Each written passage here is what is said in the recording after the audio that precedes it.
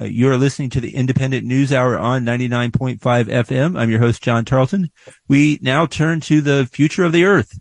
This week, diplomats, world leaders, and a small army of fossil fuel industry lobbyists have gathered in the United Arab Emirates, or UAE, for the 28th Annual UN Climate Summit. There's no sign that progress will be made on reaching new agreements to reduce greenhouse gas emissions and stabilize soaring global temperatures. Joining us now to talk climate progress closer to home is Tefa Galvis. She is a member of the Eco-socialist working group of the New York City chapter of the Democratic Socialists of America. Last year, eco-socialists were a key part of a coalition of groups that persuaded the New York State legislature to pass the Build Public Renewables Act. In a moment, we'll learn why that's a big deal. Tefa, welcome to the Independent News Hour. Hi, how are you doing today? Thank you so much for having us in your show. Of course, it's great to have you with us. So before we go further into the interview, we're going to play this clip from Sheikh Al-Jaber, president of the COP28 climate summit taking place right now in the UAE. He is also the head of UAE's state-owned oil and gas company.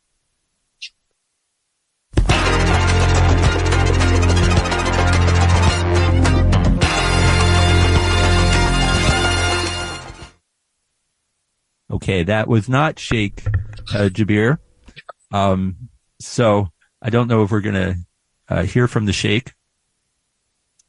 Wait, give me a moment. Let me see if you gave me. All right, let's try. There is no science out there or no scenario out there that says that the phase out of fossil fuel is what's going to achieve 1.5. 1.5 is my North Star. All right. So that was Sheikh Al-Jaber, head of both the, of a state-owned oil and gas company, also, the president of this year's, climate summit. Tefa, first of all, just your thought on, the kind of people who are currently driving the train, that, you're trying to turn around. It's shameful. It's just ridiculous how someone can lie in such manner, like the amount of ego and greed that you must have to be able to lie like that. Of course, this is important to him because he's an oil executive. And so why would we be surprised that he's using a platform to advocate for his industry and not for the world?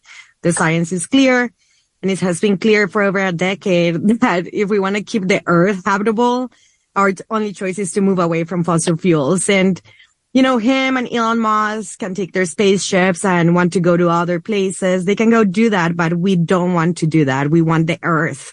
We are being extremely harmful to it, and the effects are happening now. We're seeing higher asthma levels, polluted water, polluted food supplies.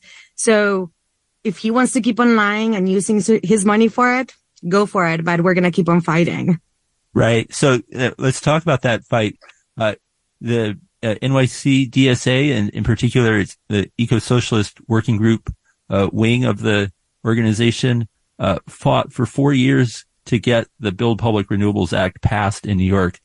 Can you tell us a little bit what's in that act and why you think it's so important? Yeah, so in this act, we're moving into renewables in a faster pace. We're democratizing the way that renewables are built.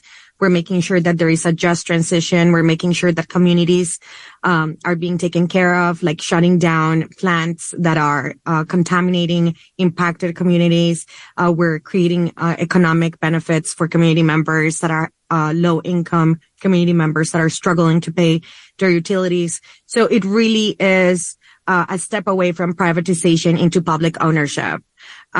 We started fighting for this about 4 years ago, but the first thing we had to do was we had to write the bill.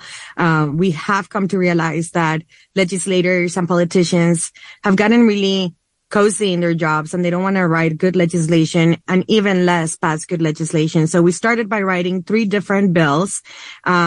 And the first year we tried to figure out what bill was the best bill. And then we finally picked one and we pushed with it in the second year.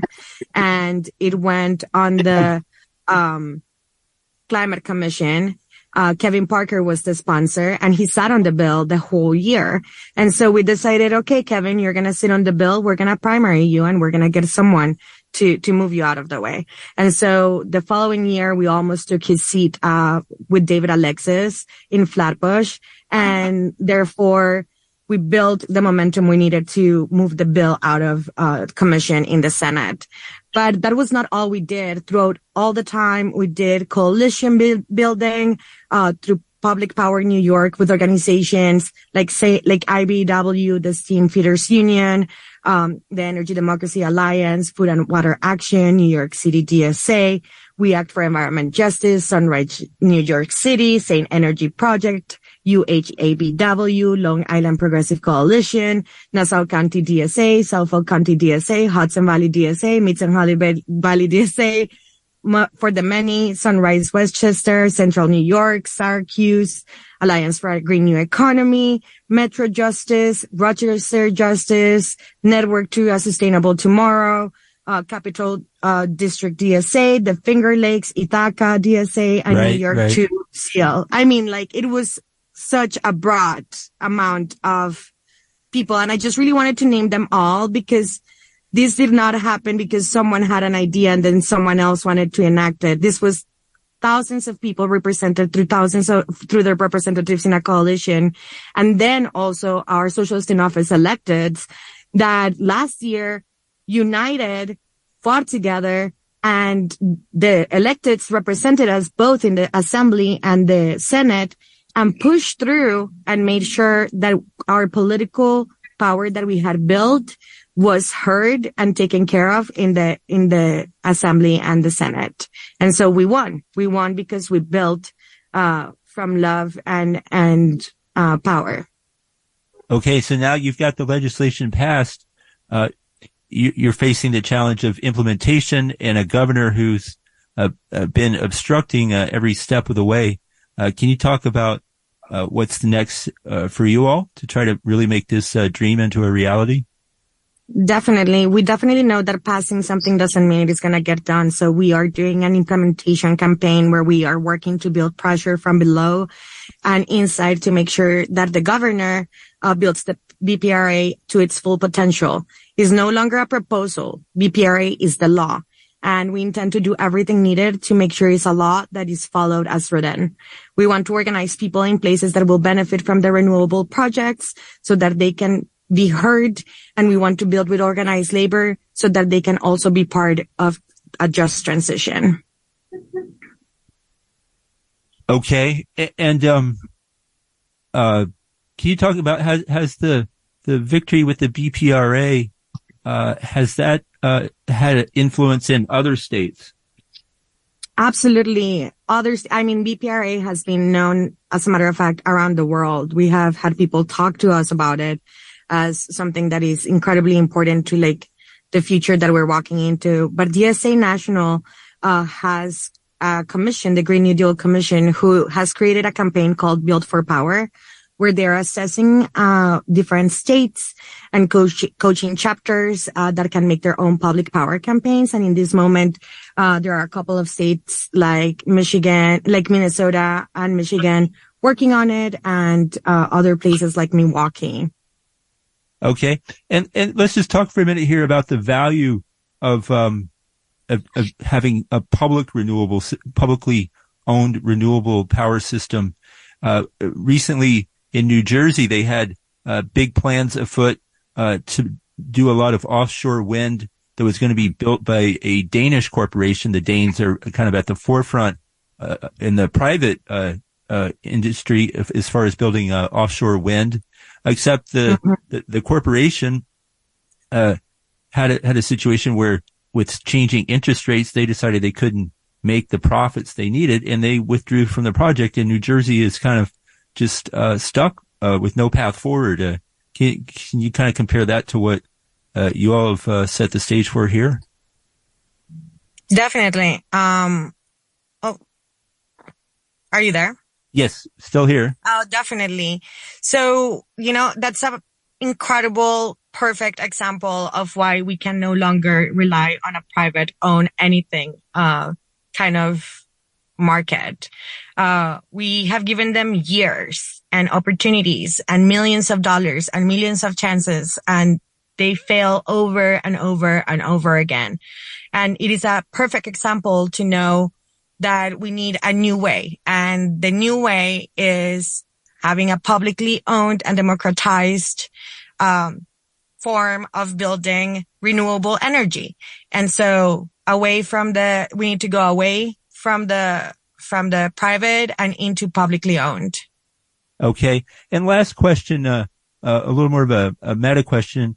I think certainly progressives and socialists have a very clear understanding that our political system is deeply dysfunctional and rarely serves ordinary working people. But what gives you all the drive to keep at it and to try to wrest some form of justice out of a broken system?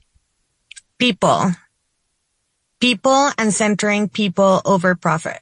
We do this as an act of love and community. We're fighting for our lives over death, the life of the earth over death, our families over profit. And people want to build community and thrive together. And so people are really, really, really the inspiration and what drives this for us. And where could people find out more about your organization?